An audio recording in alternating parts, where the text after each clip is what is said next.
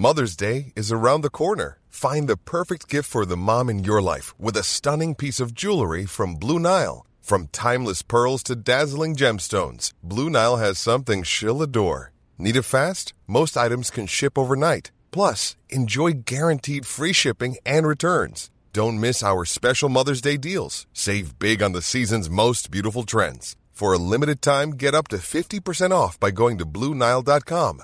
That's BlueNile.com.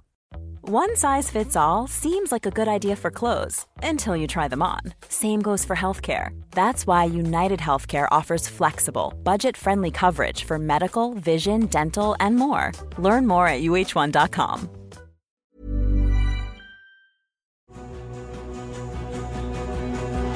England defence in a mess. Jarl is going for the high ball, trying to knock it down for Houghton. Goal! And they've scored! Roy Houghton! Oh, Whelan! Oh, Ronnie Whelan has done it! Ronnie Whelan has scored a goal to grace any footballing occasion. We're a small country and listen, we're up against it, but let's not just go along for the sing-song every now and again. Yes, indeed. We're on day one of the tournament. It's our first daily Euro 2016 Irish Times second captain's podcast. So you know I don't want to start off on a sour note, Murph. That's not your style, Owen. But I have grave doubts about what's going to unfold over the next 4 weeks. I'm not talking about off the field or anything like that. Just the quality of the tournament because, Murph, these doubts are based entirely on the utter shitness of this year's mascot. Super Victor. He came up in yesterday's pod, if I remember correctly. A digitised image of a little boy, a very, very white boy, as Ken has mentioned. You know, given all the issues that France face at the moment, could you maybe have gone for a cockerel rather than an extremely pale white boy? He's wearing a cape and kicking a football. It's not a huge amount to recommend. To him, really. There's not a lot to him, is it? Well, I hate to be the bearer of bad news, though. Even worse news, what? There is an interesting backstory to Super Victor that maybe we haven't been made aware of until now. Because he shares his name with a sex toy, and UEFA have been forced to comment and distance themselves from Super Victor, the giant dildo. Right, okay. That's got nothing to do with Super Victor, the UEFA Euro. What did they say? How did they distance themselves? We distance ourselves. Just to be clear, our mascot is not actually a giant dildo, it's a little boy. All we can say is that they are not produced by UEFA. So there you go. I mean, a simple Google would have sufficed. Now, obviously, I've Googled Super Victor now.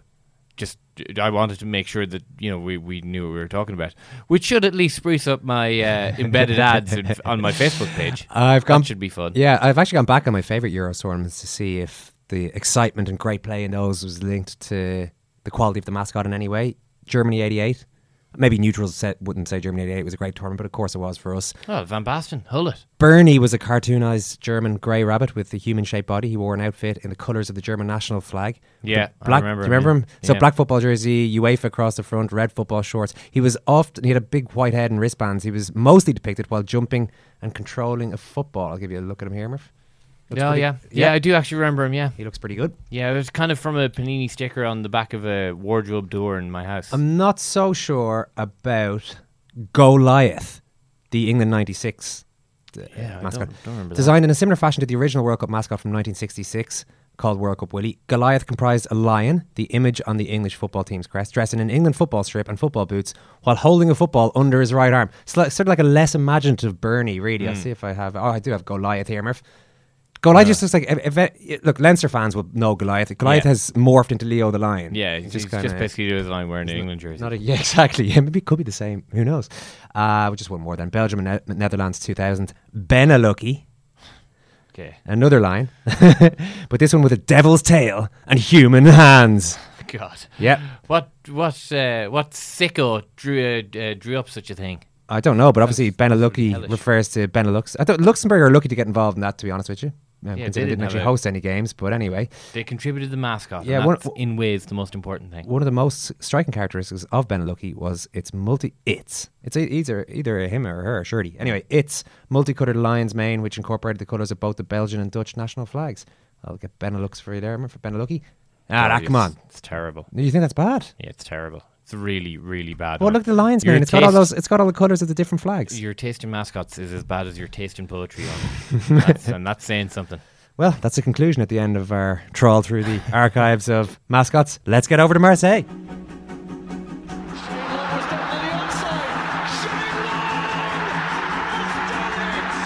Congratulations, take the applause of that crowd. Shane Long against Meyer. Die Iren führen mit 1:0 in der 70. Minute. То, что ей очень нужно, Шейн Лонг. Да, Ирланда! Long! Shane Long. Bah. Ken, are you safe and sound? First of all, there was trouble in the city last night. You were taking photographs of the trouble. Well, before it happened. But. Yeah, no, I'm good. There's no problem. You could tell something was likely to happen. You could tell it. You could tell it was likely to happen. Sorry, Owen, you were talking about mascots, and I have to just mention. Obviously the French have gone for a little boy that looks like Johan Gourcuff. The two previous times they had tournaments, it was a cockerel, a proud French cockerel, Penaud in 1984 and Footix in France 98.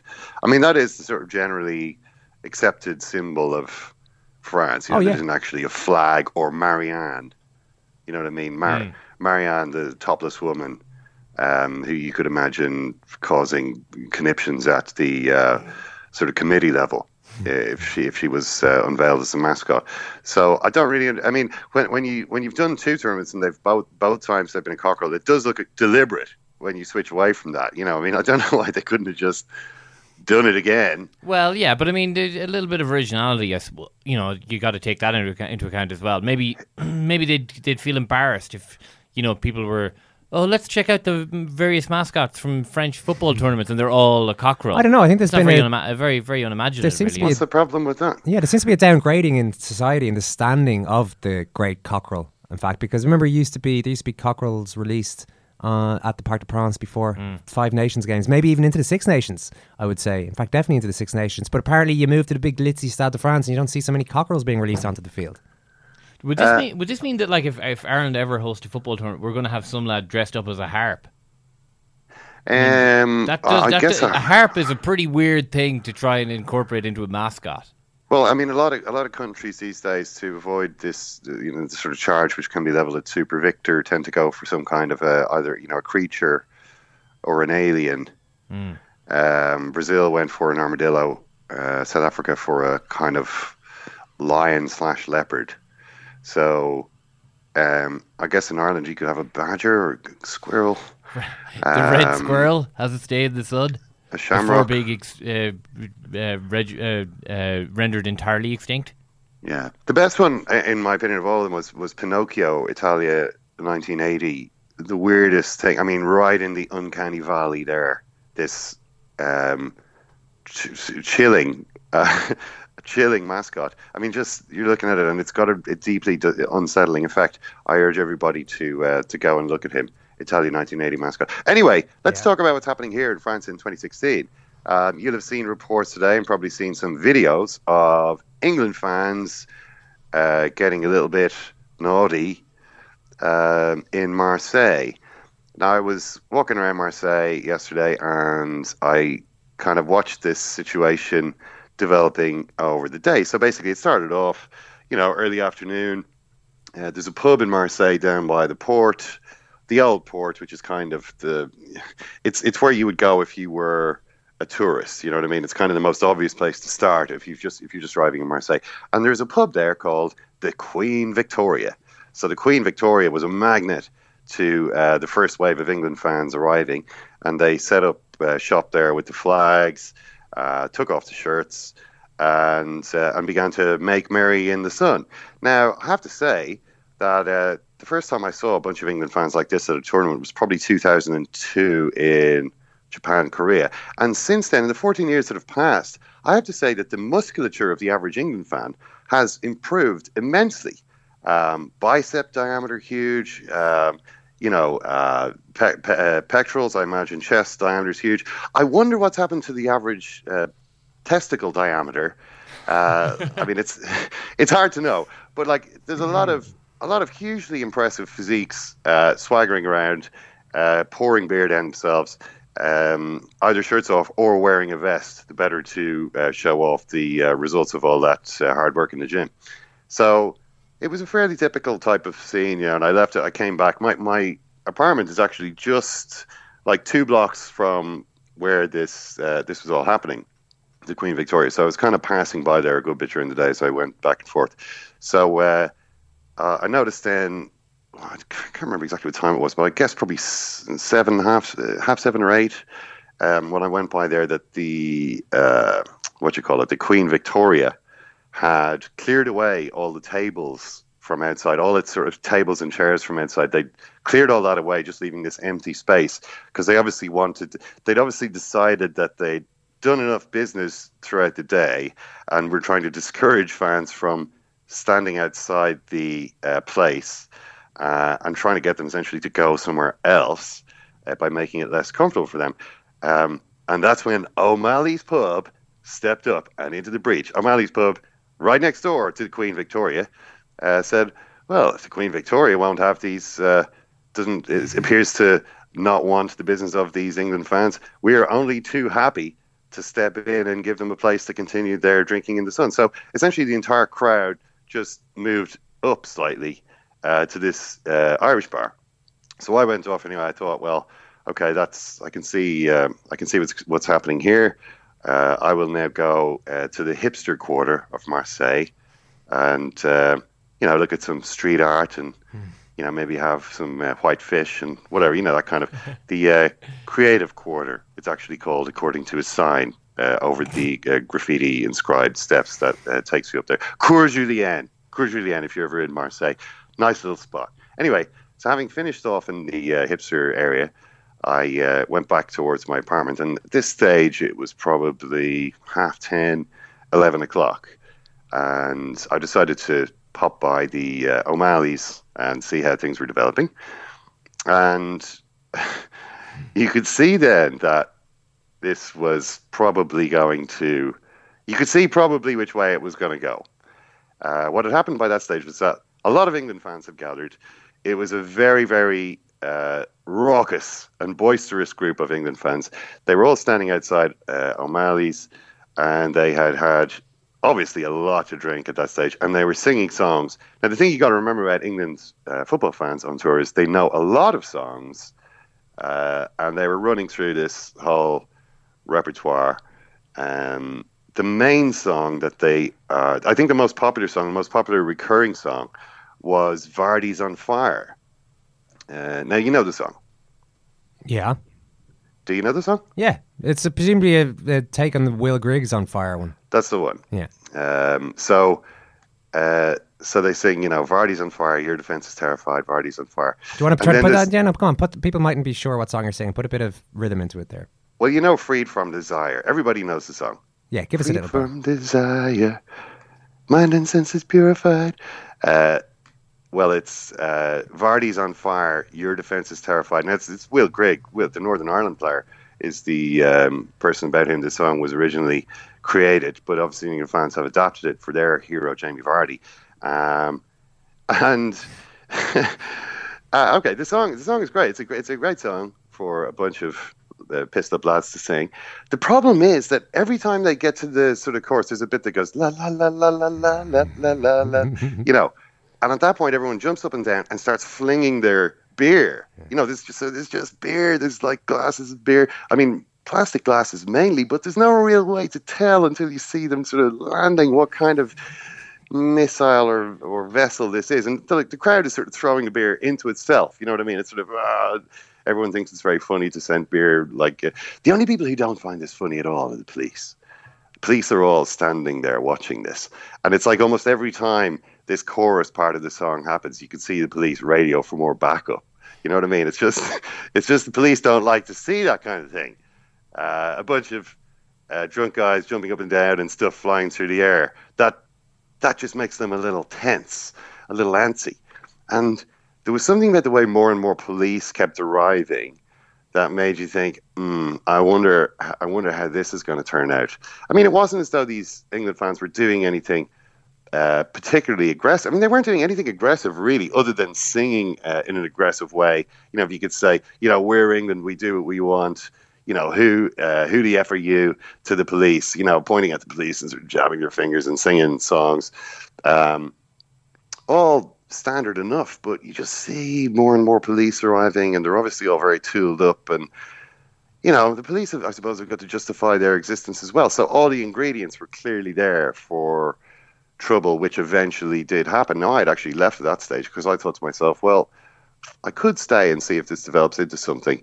But you know what? I don't really want to get my beautiful face injured by any flying glass if it does. And, if it does, so be it.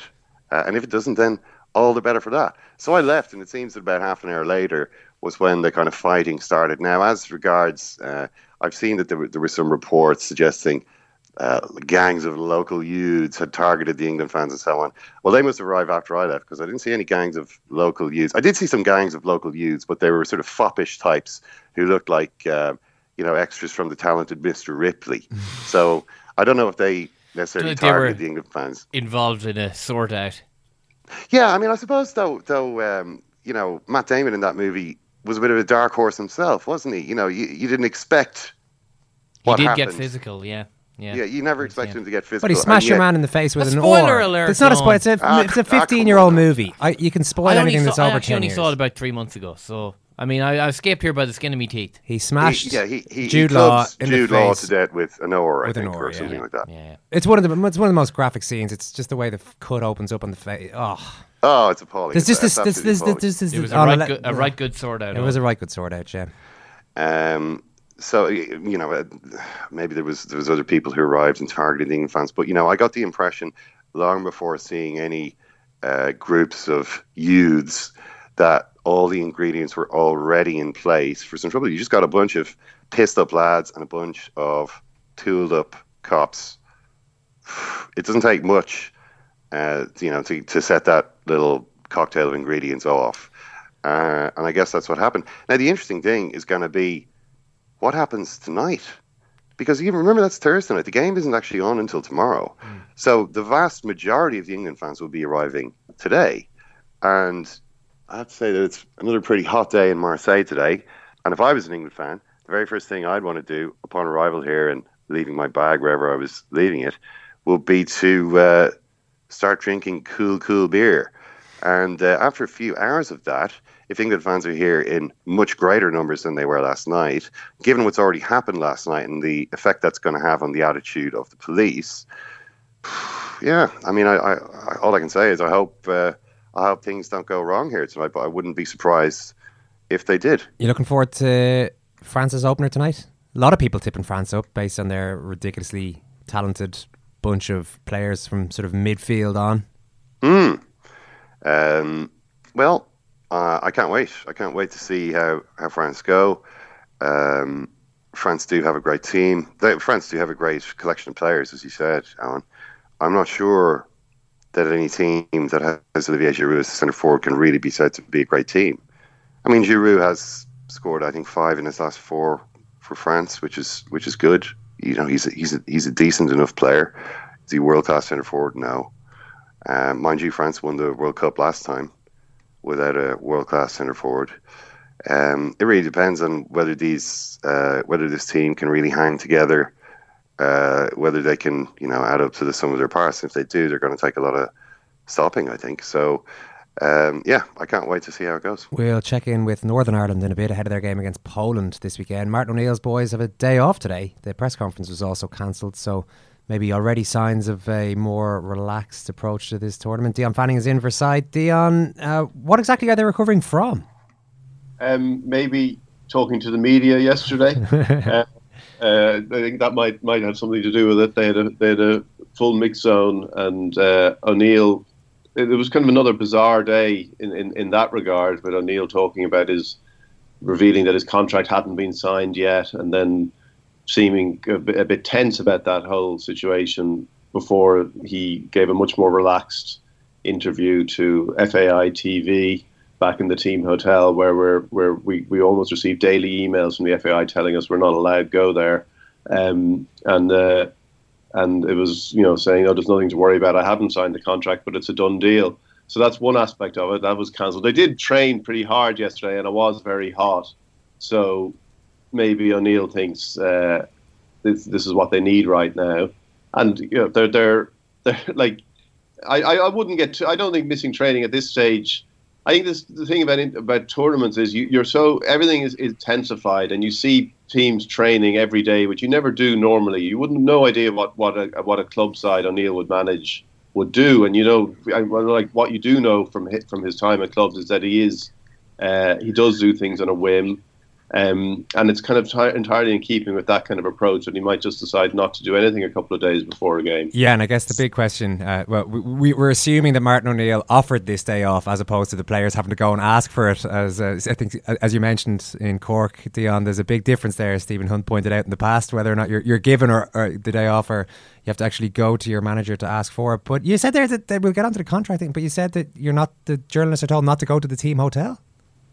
Yeah, well, that's kind of standard. We've learned that. We know that now.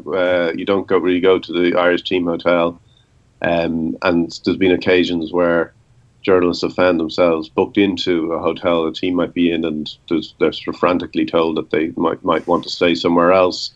But for this tournament, kind of in the kind of media updates that we get. There's usually a line in bold print saying, you're not allowed to go to the team hotel under any circumstances. I was looking at O'Neill seeming so relaxed, sitting in the garden yesterday, thinking, God, it'd be much better if we did everything up there. It looks lovely. He seems in much better form if we go up there. Under any circumstances, why don't you just call in for a cup of tea? What I was going to say, what if you wanted to go in and spend the presumably €20 a cost to get a cup of coffee? Their hotel is meant to be outstanding. Well, yeah. Well, maybe we're better off. Maybe our companies are better off if we're not allowed in there. We've got to find a slightly less expensive place to have a cup of tea. But they're the orders, and it's the way they do things. And it's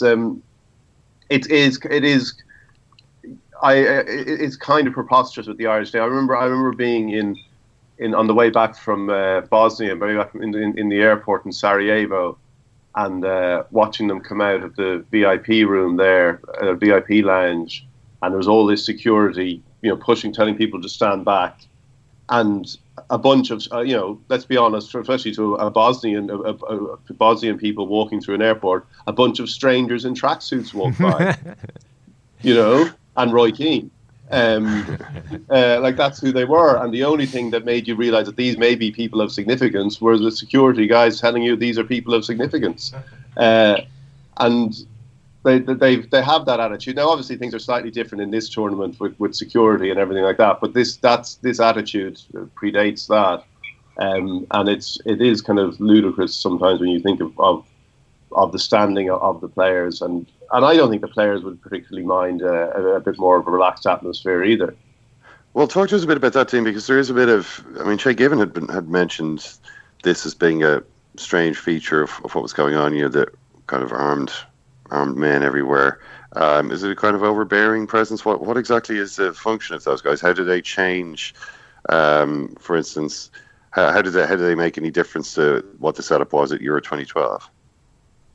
There isn't any real. They haven't made any difference except that there's a presence. That's the only thing. From the minute I was walking up to the training ground yesterday for the first day of training, and I was going to go. There was a pathway that said you could get across there, and a local woman was trying to get through on her bike, because this was the normal way she gets across town. And that gate was now closed for the duration of Ireland's stay here. So it was closed till the 23rd of June, and so there's a kind of a lockdown around the training ground. There's then a lot more. When you arrived at the training ground, the first thing you saw were policemen and guys with machine guns.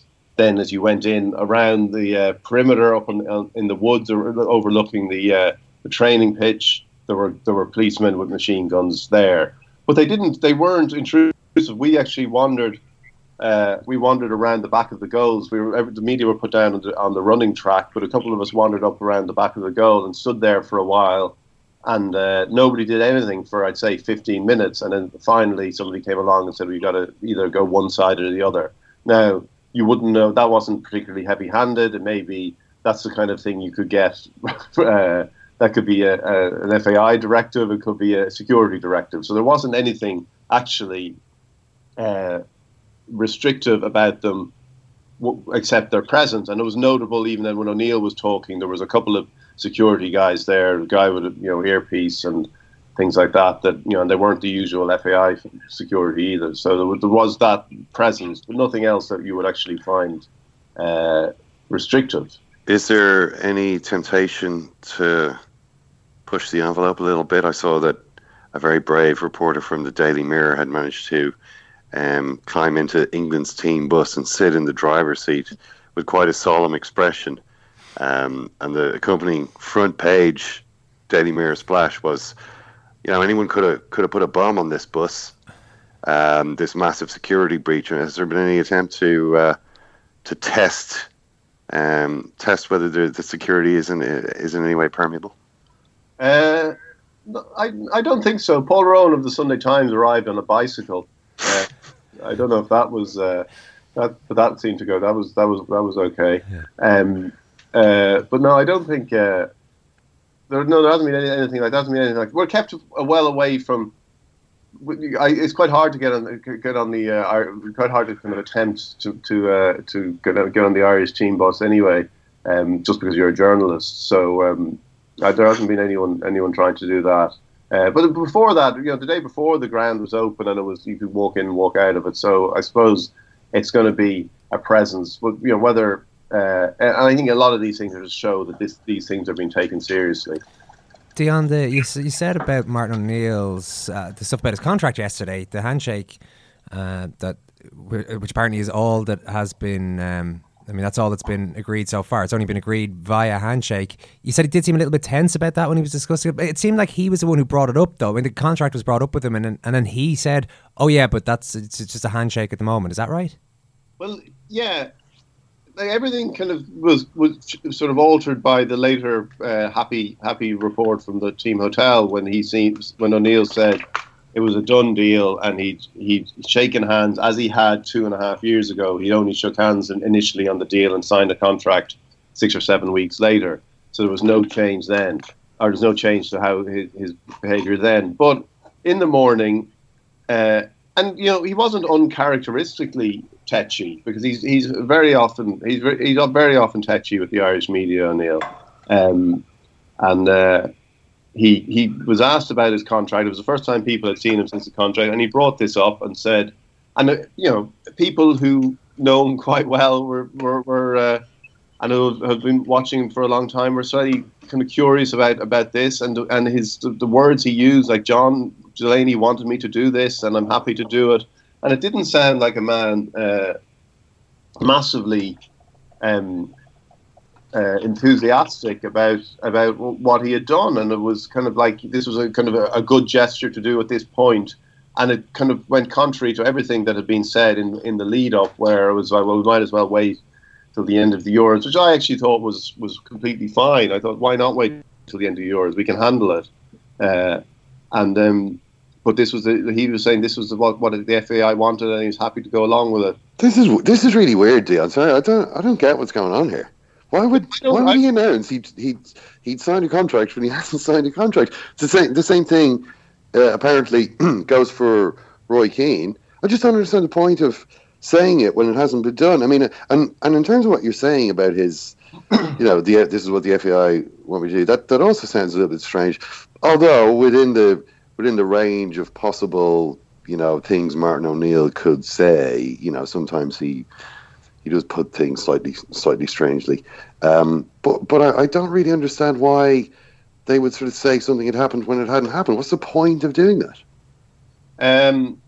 I can only imagine that the reason they wanted to do it at that stage was to give a sort of, an added sort of feel-good factor to the departure of the team. And was there not enough of a feel-good factor? I would have thought it was fine. I think, but this was like this. Here is maybe after the the kind of the week of bad headlines with Keane and O'Neill's comments at the Opera House. They thought this is the boost we need going into the Euros, but it seemed a little strange. And as I say, I think most people had kind of accepted the idea that they would wait until after the European Championship, which I think is a perfectly normal thing to do. I think absolutely. I mean, every time, or not every time, but we do know from across a range of sports that giving a coach a big new contract just before the tournament that's going to decide whether anyone wants him to fulfill that contract is often quite a bad move.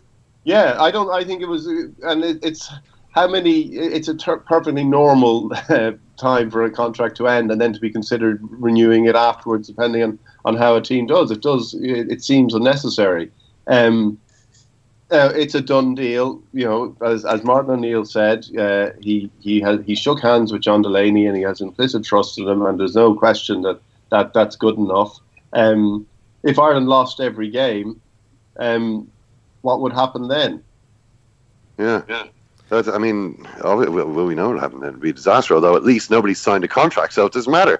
Are you surprised that Roy Keane also has not signed a contract but has agreed to sign one? In terms of, did you expect, before that announcement was made, that he would want to continue in a job which, I mean, after all, he does seem to enjoy the job, and it has been reasonably successful so far, but he has talked, whenever he's been asked, about his desire to go back into full-time management. Yeah, but where are the offers? I think that might be. I don't know who was. I think even when O'Neill was talking about how he'd be the perfect fit for Celtic a few weeks ago, he did actually go on to say that there hasn't actually been any contact yet, and then you see Roy's comments about what the kind of coaches that American owners are looking for these days, with good white teeth and that kind of stuff, suggests that he, as a man who's kind of is a young manager essentially, for Roy to be sort of portraying himself as a sort of a gnarled old school veteran seems a bit kind of crazy. Like he could adapt it a bit more to maybe to the requirements of the modern game, because they're not really going to adapt to him at the level that he probably would like to be working at. So I don't know what offers are there, or whether they think if they get a good Euros and then go into the World Cup, maybe something will come along again. But there hasn't been an awful lot of talk about Keane and club management. Dion, Johnny Walters seems to be the big question mark at the moment. Was he moving well enough in his sort of solo training session yesterday to convince you that he might be okay? Yeah, he seemed to look okay, and then as he was leaving, he just said all's good. He gave a kind of smile as he went by, and didn't look too downbeat at that stage. And O'Neill said it was positive. Shay Given said it was positive. So I think he'll be okay. Again, it's one of those things where, if a player did miss training on the Tuesday before a Saturday game for their club, nobody would be thinking, I know he hasn't trained for a week, but you wouldn't be at that stage thinking he's going to miss out on Saturday. So I think they're not training today now, but I think if he does something over the next couple of days, he should be okay. All right, sounds good. Dion, enjoy the recovery day. Thanks a mil. Thanks, guys. It doesn't exactly sound like there's a Euro 88 style mingling between players and fans at this tournament. Probably for any team, but it doesn't really. Well, we don't know. We don't know what the players are going to get up to today. Maybe they will have a bit of time and enough space free of security, Ken, to shake some hands and pose with some selfies. I'm sure they will. I mean, I don't see why not. I mean, I suppose I'll be going to see the bit of the England training later on, and we'll see what the security setup is like then. As of yet, I haven't actually seen any of that, so I don't know how overbearing it is or how different it is from previous tournaments. But I can sort of understand if that's the case. It's a kind of a weird atmosphere that this tournament is happening in so far. People haven't really got used to it yet, or this hasn't sort of become normal yet. So we wait and see how things are after a couple of days. You seem a little bit put out at this new contract for O'Neill and Keane. Well, I just find the whole thing a bit strange, don't you? I mean, announce they've signed a contract, and then it turns out they haven't actually signed a contract. Well, what's changed? I mean, you know, it's sort of like, it seems kind of bungled, doesn't it? Sort of backfired a bit, maybe. Yeah, but it depends, I suppose, what they were really going for. I mean, you know, what was the intention of putting it out? I mean, the fact is, the story actually is Martin O'Neill still hasn't signed a contract. And I mean, although they've agreed in principle, obviously without a contract, that agreement is quite an easy one to change, isn't it? You know, I mean, the point of a binding legal contract is that, you know, you can't back out of it, or, you know, there's a cost of backing out of it, whereas a handshake, you know, can be backed out of. Not that I'm suggesting that's necessarily going to happen. I just wonder why you would put it out there if, you know, initially give people the impression that the contract had been signed when in fact nothing has been signed. Hit it. I've got a call here that says, you're the most boring, predictable, condescending interviewer around. Go back to lecturing. You have the charisma of a sick bag. Oh, God. That's just it. I just mentioned, not you, no me. Okay, ain't nobody f***ing with my click. Click, click, click, click. Ain't nobody fresher than my mom. We don't normally broadcast all the stuff that comes from scum around the country. Our very first Euro 2016 scumbag is Gareth McLaurin, who has weighed into our stormy debate yesterday over UEFA's all-time dream team. How big a storm are we talking here on? 2 emails. Okay, fair enough. One of them, Gareth. The other one, obviously, utterly terrible. Well, Gareth put a lot of thought into this. So UEFA, their official Twitter account, asked people to vote for their greatest ever Euro Championships players, and they came up with Buffon in goal, Maldini and Lam at fullbacks, Puyol, Beckenbauer in the centre of defence, Pirlo, Zidane, Iniesta in midfield, Henry, Van Basten, Ronaldo up front, Cristiano Ronaldo. Only Van Basten survived in Ken's alternative 11, but Gareth writes, it is Gareth, yep. I want to take an alternative view on the Euros.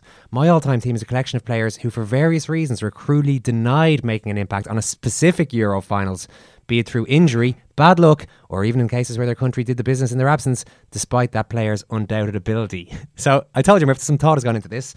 Okay, no, I should be more enthusiastic. Gianluigi Buffon in goal, injured for Euro 2000. That's the justification here. Okay. Graham Lasso, left back, injured for Euro 2000, replaced by Phil Neville. We all know what happened next. Okay. Nikos Dabizas missed Greece's Euro 2004 campaign. Ciro Ferrara, Ken, is also in here at centre back. Only ever played one Euros game, apparently. Ciro Ferrara. Did he get injured in '96? Yeah, he was certainly out of favour at that stage, if not injured. Willie Sagnol never appeared in the Euros. Liam Brady is a good one. Okay. Now, Liam Brady and this neck of wood. Can I just say, this is going to get better fast. Right? I'm just not buying. Oh, you wanted to get political, do you? Zvonimir, stop looking at my screen. Zvonimir Boban, obviously Yugoslavia were stripped of their place in Euro 92. I think Boban might have had some issues playing in that tournament. Regardless at that stage, but he couldn't. Michael Laudrup quit before Denmark won Euro 92. Okay. David Healy. As a Northern Ireland fan, Gareth says, please let me have this one. Top scorer in Euro 2008 qualifying, but not enough to get his country through. Darko Panchev, Ken. Mm-hmm. Darko Panchev missed Euro 92 also because of the Yugoslavia issue and never actually played in any finals tournament. And one last one up front, Norman Whiteside. Apparently scored the goal to beat Germany in qualifying for Euro 84, but Northern Ireland were cruelly denied qualification after slip-ups against Turkey and indeed Austria. Well, we'll never forget it, Owen. So you're happy enough with Gareth? Listen, Gareth, fine. Too pumped about it's fine. Just, pick a team. Let's not overthink this. I want to have an argument over whether Marco van Basten is a better player than, Roberto Baggio. I don't really want to hear about players who miss tournaments. Darko Panchev. I mean, I'm sorry. I'm trying to get into into Euros. Actually, I don't need to try. I'm already. You're there. already there. Forgive me, Gareth. Murph has poo-pooed your team here, but you'd be glad to know. You're a real scumbag, Gareth. You'll be glad to know we're about to talk about Northern Ireland now, because while the Republic of Ireland are enjoying the opulent surrounds of Versailles, Martin O'Neill and the guys are doing their last-minute prep in wine country north of Lyon. Michael Walker is covering their tournament for the Irish Times. Nice part of the country, Michael? Yeah, it looks very nice, and the weather's been great, so it's a good setup they've got here. Michael O'Neill came out and checked it himself and seemed to be very happy. They've got a sort of municipal training base with a decent pitch, and they are staying at a chateau hotel nearby, which is not accessible for us, and it's under very heavy security. But they managed to get a day. Michael O'Neill gave the squad a day off yesterday, and they got out to a local town. But other than that, it's been sort of head down, focused on Poland. Yeah, it seems to be the same with the base in Versailles. The journalists are told to just stay away and do whatever media stuff has to be done elsewhere. But you said they did have their day off. Is there much support is there much interaction with the locals? Is there support going on there? Yeah, there is a bit in the streets, around, there's posters and there's red hand of Ulster flags up around from the local mayor or whatever. Really? I'd say the post office, yeah, which is quite amusing, just around the corner from here. Maybe they're getting ready for the 12th, So, but the locals, there has been some interaction, but it has been limited because of the security concerns, definitely. So there isn't that kind of freedom that I think the players, there just isn't the freedom that would have been in a previous tournament. Are there many fans around there? The first game is in Nice on Sunday. Are there many fans around where you are? Well, no, there are not many in Lyon. Although I have seen a few. I flew over from Dublin. There were a few on that flight from Dublin to Lyon. But I think that the bulk of them will be heading to Nice, and over the course of the 3 games there are expected to be 15,000 Northern Ireland fans. Whether that's in total or whether it's sort of repeat ticket sales or whatever. So there's it's definitely quite a big following, and I think there's a degree of optimism, but there's also that awareness that they're just happy to be here, and that the one thing that my sort of overriding concern would be for Michael O'Neill and the squad would be that people forget the achievement of simply being here. That's an achievement in itself. Yeah, and especially given how tough the group is as well. I mean, that's a bit of a nightmarish group to get drawn into. Oh, it's really tough. I mean, there is this sort of scenario being talked about by fans and by some journalists, and I don't know whether it's within the squad that, Northern Ireland get a draw against Poland as if that's some kind of formality, and then beat Ukraine as if that's This is exactly the same as Republic of Ireland in 2012. Yeah, we beat Croatia to start with, and then we get our draw against Spain, and then we'll see what happens against Italy. Yes, indeed. So there's that kind of thing, that theorising going on, which neglects Robert Lewandowski, in my opinion. A player like him can just change everything, and I don't think Ukraine are a superb team, but they're still a decent team, and quite a few of those Ukrainian players would expect to be in the Northern Ireland team. So I just think that people need to recall that where these players are coming from and the level that they're playing at at their clubs, and sort of understand the achievement of being here. That does sound a bit like Roy Hodgson playing things down, but I just think if things were to go wrong, then people might forget that, and I don't think that would be fair on the players or Michael O'Neill. A lot's going to depend on Kyle Lafferty. 7 goals in qualifying. He's been a bit of an injury doubt, but he seems to be okay. I know you're at training today. Yeah, the training's finished, and he did take part in it from what we saw. But I mean, he hasn't played it. He just simply hasn't played enough games this season. He's barely featured for Norwich. Played a few games for Birmingham City on loan at the end. Now, Michael O'Neill sent over his fitness man to Glasgow to give him a week of intense training at Motherwell, and so he's had that sort of personal fitness. But he pulled up the other day with a little groin strain, and I'm not sure if Michael O'Neill will risk him tomorrow. And the thing is, he's going to be playing up front on his own against Poland in a KG opener. Michael O'Neill has to sort of assess the value of risking him. Whenever you could, he isn't going to get lots of chances in that game. We wouldn't expect. So you could actually go with Connor Washington, or you could just give Lafferty 45 minutes. I mean, at the most, I would expect him to play an hour. So I think he would be replaced anyway, given his fitness and given the heat and humidity. And so one of those, Will Grigg or Connor Washington would come on anyway. So it's just part of me thinks that Michael O'Neill might go with Connor Washington just for the just for his mobility and fitness, really.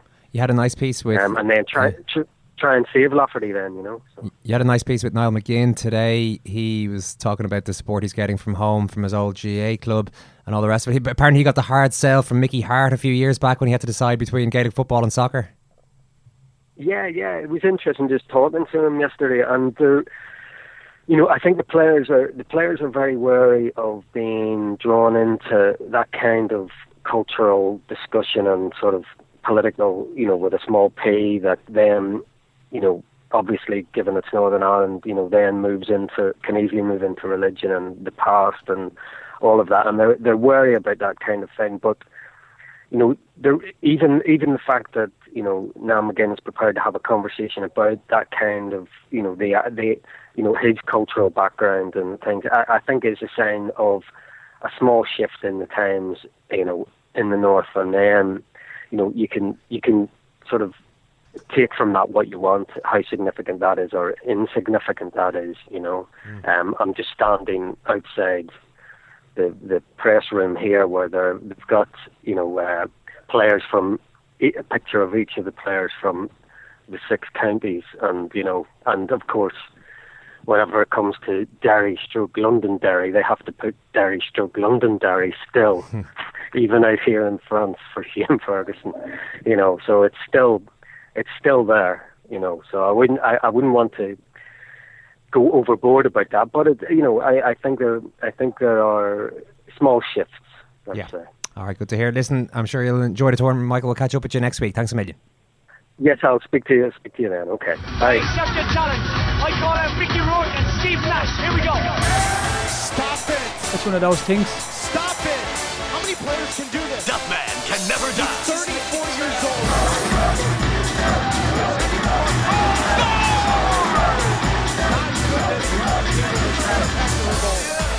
Robbie Keane continues to captivate. It's one of those things. That man can never die. Only the actors who play him. Second chance. No, he didn't. No, he didn't. Do you think Robbie Keane just said, you know what?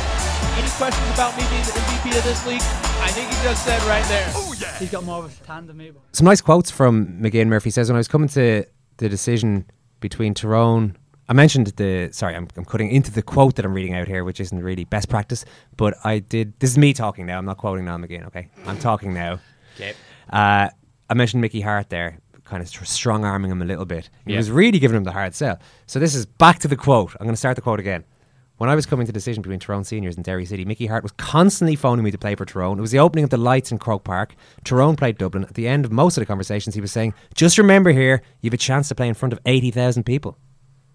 So it wasn't one of these, would you like to play for us? We think you'd be good. It was the full on. No, it's the full on hard sell. But eventually he said, no, I'm going to play for Derry City, and it's worked out pretty well for him. So yeah, he's done all right. And I did check up to see what Dunamore GA club had said to Niall, and right as rain. They did tweet him yesterday. Best of luck in the Euro Championship from all the players and supporters of Dunamore GA club. We'll all be supporting you. That you at the end could be construed as either the singular or the plural. They haven't specified, so there you go. Ken, would you like to indulge in some pointless predictions? Just so we can hold you to them if you get them all horribly wrong during the tournament. What do you want me to break down? Well, winner, I suppose. Who's going to win the tournament would be a good way to start. Who's going to win this tournament? Mm-hmm. I thought that would be the easy one. They get progressively harder. Look, he didn't ask you for who's going to be the standout player from the Albanian team. It's hard. It's so hard. Spain. Well, Spain. I mean, it's Spain, Germany, and France are kind of the 3 big teams. Yeah, but Spain aren't even among the top, the 3 favourites as far as I know. They say everyone's writing them off. No, they're supposedly because they don't have some amazing world class super striker. They're meant to be. They're not really being written up much at all. And didn't they have that? Who did they lose to recently in a friendly? Anyway, they seem to not be getting as much love. France, almost everyone I seem to be reading or hearing from seems to think France are going to do it. France have got a great collection of players and they're playing at home, and they've won the 2 previous tournaments that they hosted. Germany are the world champions. I don't really fancy them though. No. I'll go with a new winner. Yeah. One of the Irelands? I don't know. I find it impossible. Okay, I'll say Croatia. Croatia, okay. You're liking the Rakitic, Modric little midfield axis there. Like a top scorer? Oh, I'll go with Lewandowski. Lewandowski's going to fill his boots in the group stage. And well, he's the best striker in the tournament, so yep. Let's hope he can score a goal or two. I was going to ask for a dark horse, but I guess Croatia are your dark horse. It's the same answer. Yeah, maybe instead ask for... Spain are your dark horse. Spain would be my dark horse. Your ones to watch. Nobody's talking about them. How far will Ireland go? Group stage exit. Ah, come on. Ken. Come on now. Just have some sort of consideration for the mood of the nation as we woke up this morning. Rubbed the sleep from our eyes and said, it's here. It's finally here. Just think about all the... Yeah. It's here, and I think this is as far as we go. Well, narrow it down. Are we going to finish bottom of the group, or will we be one of the two worst third place finishers? At least give us that. I think we could be either one of those. Oh God. Either one of those. I mean, that's just. I'm sorry, Owen. sorry. No. You're a journalist first and foremost. Again, Ireland fan second. How many goals will Ireland score, given what you've just said there, and our dismal average? What's our average overall? It's 2 goals. 0.5 goals a tournament. Okay, so our average is 0.5 goals per game. It's per game in our tournament so far. We've played 6 games. We've scored 3 goals. And you're saying we're going to score 2, Ken. So we're going to improve on our average. I feel we've got a good chance of scoring 2 goals in this tournament. Who will the goal scorers be? Lastly, I'll go with. And we'll want minutes and opposition as well. I'll go with Shane Long and Robert Brady. Oh, I thought Robert Keane was going to have a glorious swan song in our consolation dead rubber. It'd be great. It'd be great if Robbie Keane scored a goal. I would really like that, but I'll go with those two. I hope you're wrong on one or two of those predictions. We're going to be back on Monday after the opening weekend and ahead of Ireland-Sweden, so we'll have a show out for you early on Monday. Thanks very much, Murph. Thank you, Owen. Thank you, Ken. Thanks a million, Ken. Thank you, Murph. Thank you, Owen. Thanks so much for listening. Everyone's looking forward to it. Enjoy the weekend, folks.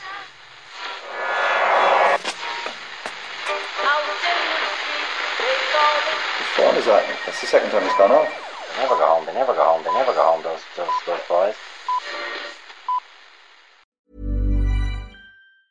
Mom deserves the best, and there's no better place to shop for Mother's Day than Whole Foods Market. They're your destination for unbeatable savings, from premium gifts to show-stopping flowers and irresistible desserts. Start by saving 33% with Prime on all body care and candles. Then get a 15-stem bunch of tulips for just $9.99 each with Prime. Round out Mom's menu with festive rosé, irresistible berry chantilly cake, and more special treats. Come celebrate Mother's Day at Whole Foods Market.